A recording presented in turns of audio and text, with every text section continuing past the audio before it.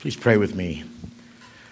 Father, we offer you this time, these scriptures, and pray that you will breathe them to life, that you will call us into more intimate fellowship with your Son, and that you will help us be transformed in our character to be ever more like him. For it is in his name that we offer you ourselves in this time. Amen. Amen. Please have a seat.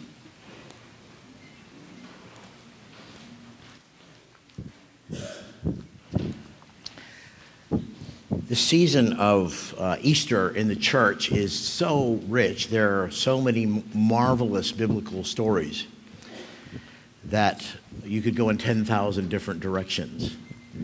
So what I'd like to do this morning, because most folks have been through a lot of the services, is just remember some of the highlights that have happened to set the stage for why today is particularly important, as of course every Sunday is, but why this is, what the focus is for today, for where we are as a people right now.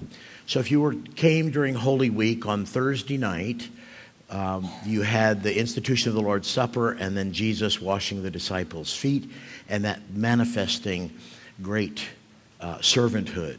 It's a beautiful picture, that scene of the ministry of Jesus. Remember, on Thursday night, Jesus rose from the table and put off his outer garment, became a servant, washed their feet. When he'd finished that, he put his garment back on and took his place back again at the table. God the Son did much the same thing, where he set aside the raiment of divinity. It was born into the world as a baby and lived as a servant. And when he'd finished serving, he rose again from the dead and took again all of the perks and prerogatives of divinity, and then takes his seat at the right hand of the Father. But from the Thursday night, we moved to Friday, where Jesus suffers through the night in Gethsemane and then is crucified. And then Sunday, a couple weeks ago, we celebrated the resurrection. There are a couple of things about that were particularly significant for me. One of them was that this Easter Sunday was 50 years since I met Jesus on Easter Sunday, 1972. I noticed that probably 90% of you weren't born yet, and yes, it was 1972, not 1872, in case you had been wondering about that. So it was a particularly fun day to think of the gospel there. But I particularly liked the verse, if you remember, when the women came and told the disciples that the grave was now empty. It says the disciples dismissed what they said as an idle tale. And that's a reminder to us that this great thing has happened where Jesus has risen from the dead, but everybody hasn't received it yet. They're missing out. So this is our first landmark of 4. The first landmark is that people are missing something as they're born naturally into the world, and they need to come into a relationship with Jesus Christ. And to come into that relationship, we confess our sins to him and accept him as Lord and commit to follow him in the fellowship of the church. And that's our first step. And what he promises that he will do is he will take up residence inside us and have fellowship with us. Now, my conversion experience, my turnaround was not emotional and not particularly visible. I was a pilot in the Air Force and was doing very well externally. Had a great job, flying all over the world, plenty of money, challenge, responsibility, but I had a great emptiness inside. And one day as I was pondering the fact that I'd done what I had set out to do, but still had this great emptiness, I remembered what a stranger had said to me one night. I was out on the edge of the Air Force Base in the dark, in the desert, looking at the sky, because there are millions of stars visible in the darkness. And this strange guy came up to me and said, "In every man there is a God-shaped void that only Jesus Christ can fill. Remember that. That's going to be important in your life." So later on, when I was surveying my life and kind of depressed that I'd done the things I had set out to do, but wasn't any more fulfilled than I'd been when I started, I remembered that and I thought, I wonder if that's true, that there certainly is a void in my life. Is it a God-shaped void that only Jesus can fill? And pondered that for a while, encouraged by some friends who were faithful.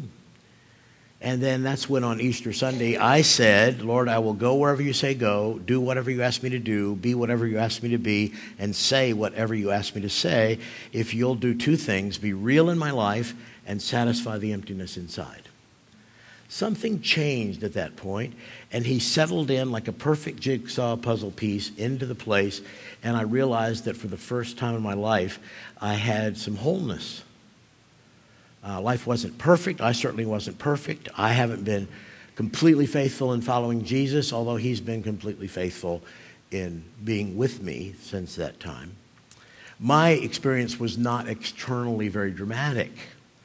The lesson we had about St. Paul was a little more dramatic. He's on the road to Damascus to carry on his vocation of persecuting the followers of Jesus and killing them. When he is thrown off of his animal and there's a blinding light, so he's lost his sight, and he's on the ground and he hears a voice saying, Saul, why do you persecute me? And Saul actually asks the two great questions that we should ask in any encounter with Jesus. Who are you, Lord? And what do you want me to do? But anybody who was with him could tell something big was going on. So sometimes people's turnaround in life, coming to faith in Christ, is very dramatic. Other times it's much more quiet and more docile. So this is the first step, is coming into a relationship with Christ, where I was changed from emptiness and I had all kinds of character flaws that the Lord began to work on.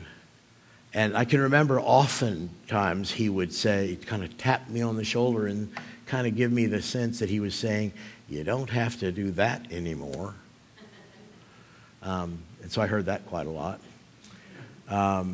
Saul had a big turnaround, and obviously he didn't continue persecuting Christians.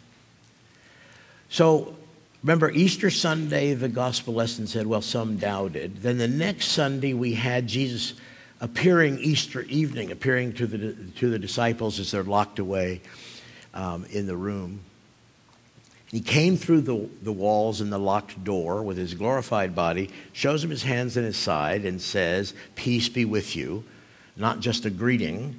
He said shalom, which if you go down the street in Jerusalem today, people you pass by will very likely say shalom to you as you pass. Peace. But he's talking about peace being restored between God and man. And then he breathes on them and says, receive the Holy Spirit. Those of you who were here yesterday, remember we were talking about the sin in the garden, where Adam and Eve in their creation had the Holy Spirit living inside, but when they sinned, their sin like pierced that spirit, which is kind of like a balloon, which is where the breath of God lived inside them. And that fluttered away. And because of that wound, from the time of the sin in the garden until Jesus, nobody could have God living inside them. So as you read the Old Testament passages, it talks about the Spirit resting on people. But after the resurrection of Jesus, when he comes to the disciples, he breathes on them. So because of his cross, death, and resurrection, their spirits are healed as they come to him in faith. And when he breathes on them again, they are a new creation, just like, just like what had happened in the first creation with Adam and Eve.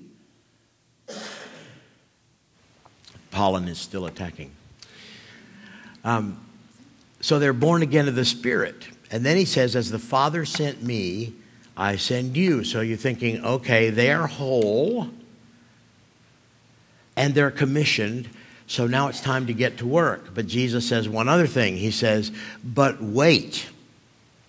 Wait in Jerusalem until you're clothed with power from on high. And that's the day of Pentecost, when the Holy Spirit descends and empowers them. Of course, God's Spirit was living inside the believers, but power came upon them and was released through them. Basically, it's a simple prayer. You can live your life as a Christian one of two ways. One is you could say, I'm following you, Jesus. I commit to follow you, and I will do so with all of my strength and all the resources that I have. You could also say, Lord Jesus, I commit to you and will follow you. Commit to do that with all my resources and all the strength that I have. But in addition to that, I invite you to work in me and through me supernaturally. Because the task of restoring the kingdom of God's dominion to the world is greater than human strength alone can achieve. So we really need the power of the Holy Spirit to multiply the work that we do. And this invitation to be empowered by the Holy Spirit is given to every Christian. But just as every person does not say yes to Jesus as Lord, not every person who has said yes to Jesus as Lord invites him to come and work in their life and through their life supernaturally. That's the second milestone that's critically important in our life as kingdom people. Now, the third one is revealed in our gospel lesson today. Do you remember the story? Back before the crucifixion, we had Peter, who was this wonderful and impulsive guy who was always kind of shooting his mouth off and saying, I'm with you, Jesus. I got your back. I'll even die with you. We're all set. And Jesus said to him, no, actually, no. Like before morning, before the rooster crows, you're going to deny me 3 times. Remember that heartbreaking scene where he's close enough to Jesus to see him suffering, but when somebody said, hey, I recognize your accent. You're from New York City like Jesus. And he says, no, I'm not. I'm not any New Yorker. What are you talking about? Actually, it was Galilean, but you get the picture. 3 times he's challenged if he's a follower of Jesus, and 3 times he says no. And then when the rooster crows, he realizes what he's done, and he's utterly devastated, and he leaves completely emotionally destroyed and distraught. Now, Peter's denial had happened by a charcoal fire. So you notice in this third appearance, Jesus appears to them next to a charcoal fire where he's cooking fish for them for breakfast. And then watch his redemption. He wants Peter to be set free. Not just to be forgiven, but to be set free.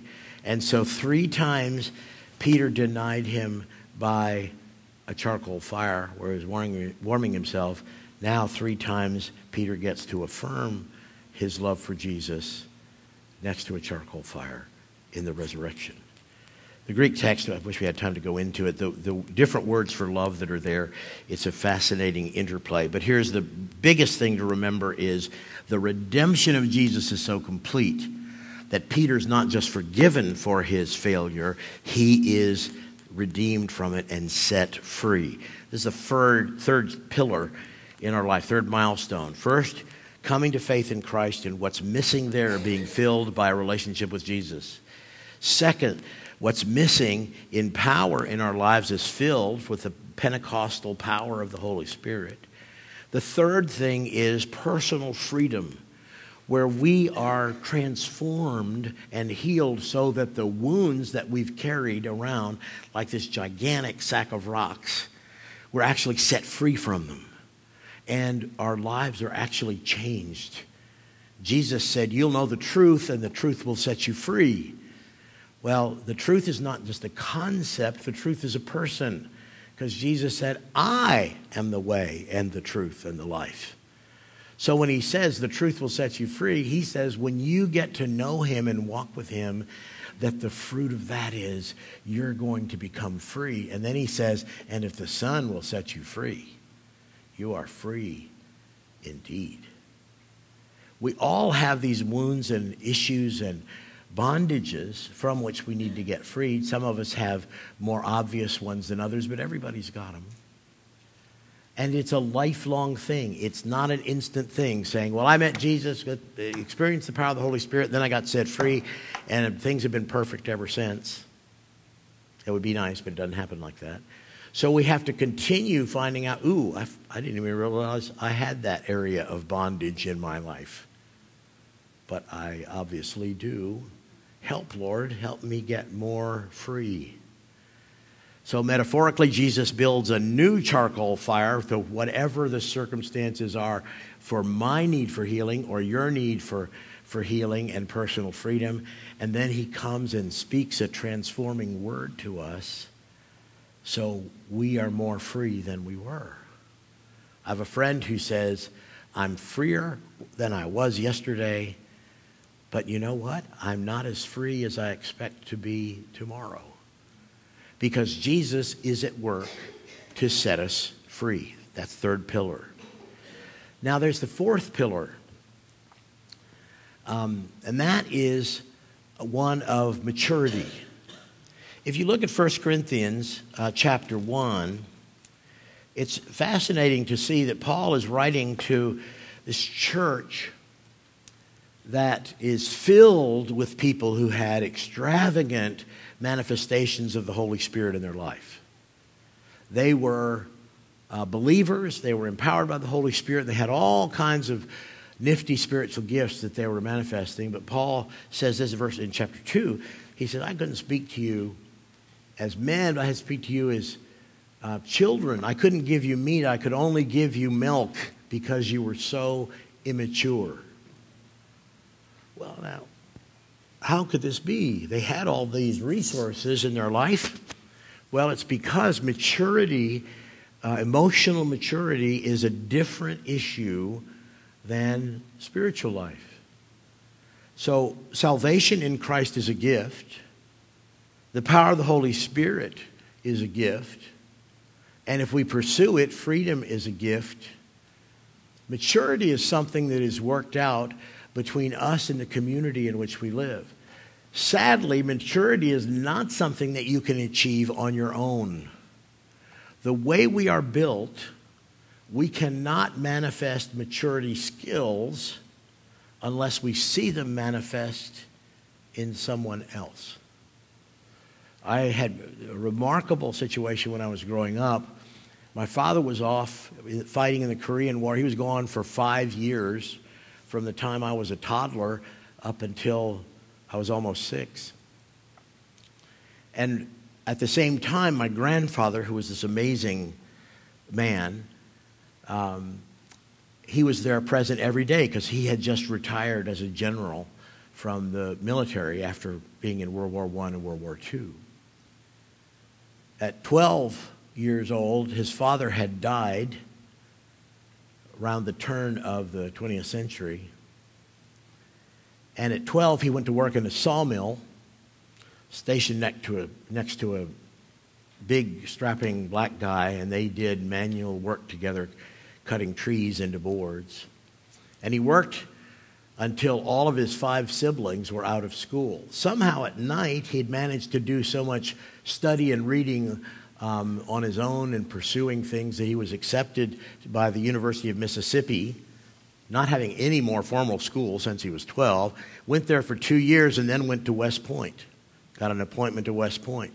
Graduated in 1916 and went immediately to World War I, where he fought, if you're a historian, in the very famous artillery battle, the Battle of Chateau Thierry. And then in World War II, he rose to the rank of general, where as a general, he won a Silver Star for gallantry on the field of battle, which not many generals do. He was George Patton's chief of staff there at the Battle of the Bulge.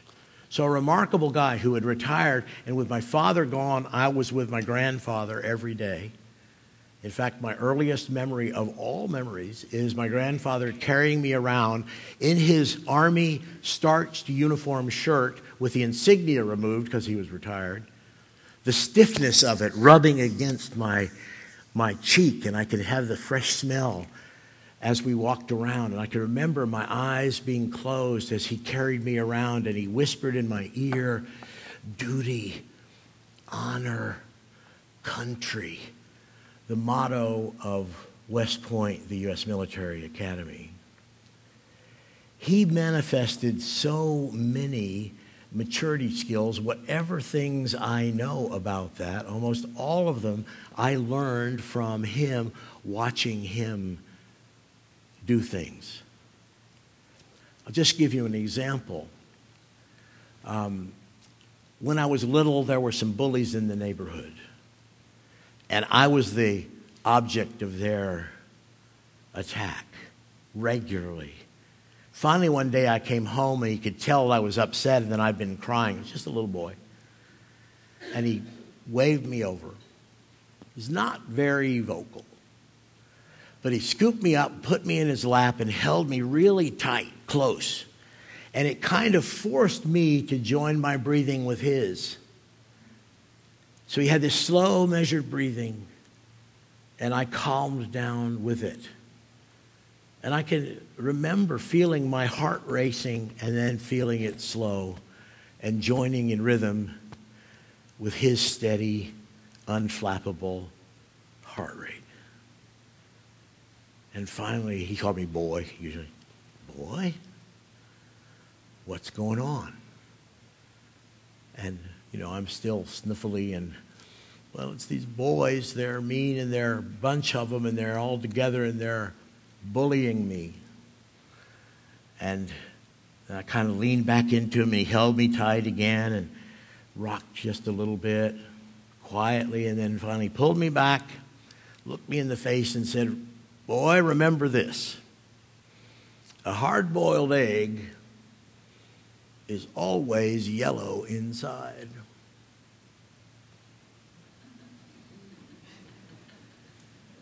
Now, I'm not the smartest bulb in the chandelier, but I knew he was not talking about hard-boiled eggs.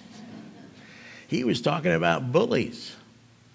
And he was telling me that bullies were actually inside cowards, that they were doing things, manifesting their cowardice and trying to make up for it. Now, here's what I knew as a little person. My grandfather was never wrong. He was a genuine war hero. He had thousands and thousands of men following him. He became the commander of the whole Third Army. I don't know how many gazillion people that is. And my grandfather said, a hard-boiled egg is always yellow inside. So I knew that those bullies were actually cowards. There was no question in my mind. It wasn't a matter of, I wonder if he's right. It was a question of, I wonder when I will get to demonstrate that my grandfather was right. 2 days later, walking through the neighborhood where I'd always been accosted by these punks, and 3 of them came up toward me, ready to beat me up. Only things were different. The circumstances were the same, but I had changed. And I knew my grandfather was right. And I can even remember standing there the way that he did, with the ramrod shoulders of a West Point cadet. And he would hold out his hand like this with crooked fingers. And I said to them, stop, or I will hurt you. They looked at me with shock and surprise. And then the leader said, let's get out of here. And they turned and ran away. Now, I was not the least bit surprised because, like I said, my grandfather was never wrong. And I was glad to get home and share with him. He lived right by us, and share with him what had happened. These kinds of maturity steps only happen in our life when we see them. We need to go through 5 stages of maturity: infant, child, adult, parent, and elder. Not everybody will become or needs to become an elder. The elder's role is seeing to a whole community. But we should all move from being infants and children into being adults and parents in maturity. but many of us don't. So here's the thing. Since you can't make it happen on your own, what do we do in this fourth pillar? How do you can come to Christ, you can pray for the power of the Holy Spirit, you can experience personal freedom, but what about this maturity thing? Well, here's the deal. Look for people who manifest the life skills that you need to have and spend time with them. And you will begin to mirror the strengths that they have. Dan Crenshaw, the congressman with the eye patch, says courage breeds courage. I don't know that he knows this, but he was speaking a truth about brain science.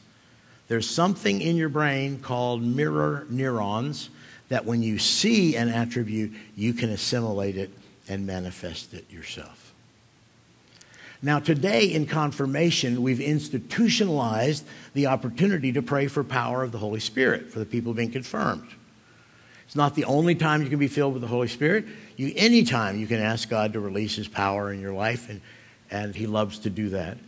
But the church does this service to make sure that people will have an opportunity to have prayer for the release of the Spirit.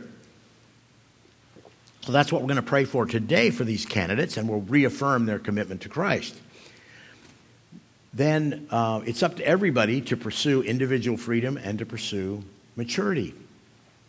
So I'll invite you, as you pray for the candidates who are being confirmed, to assess your own life and say, what of these 4 steps, where am I? Have I actually made a commitment to Christ? If you haven't, today's a perfect day. Have you actually prayed for the power of the Holy Spirit to be released in your life?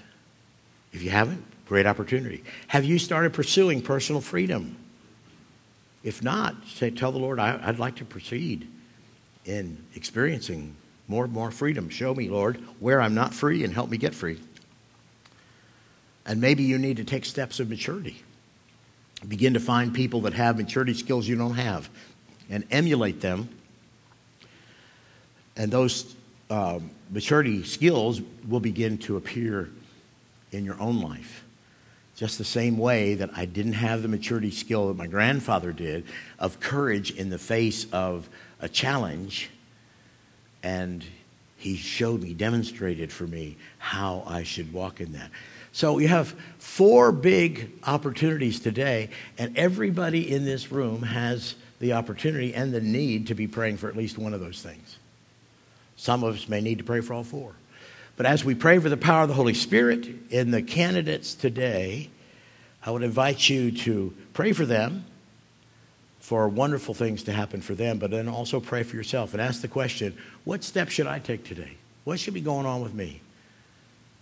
Meet Jesus, release the power of the Spirit, take another step in freedom, or take another step in maturity.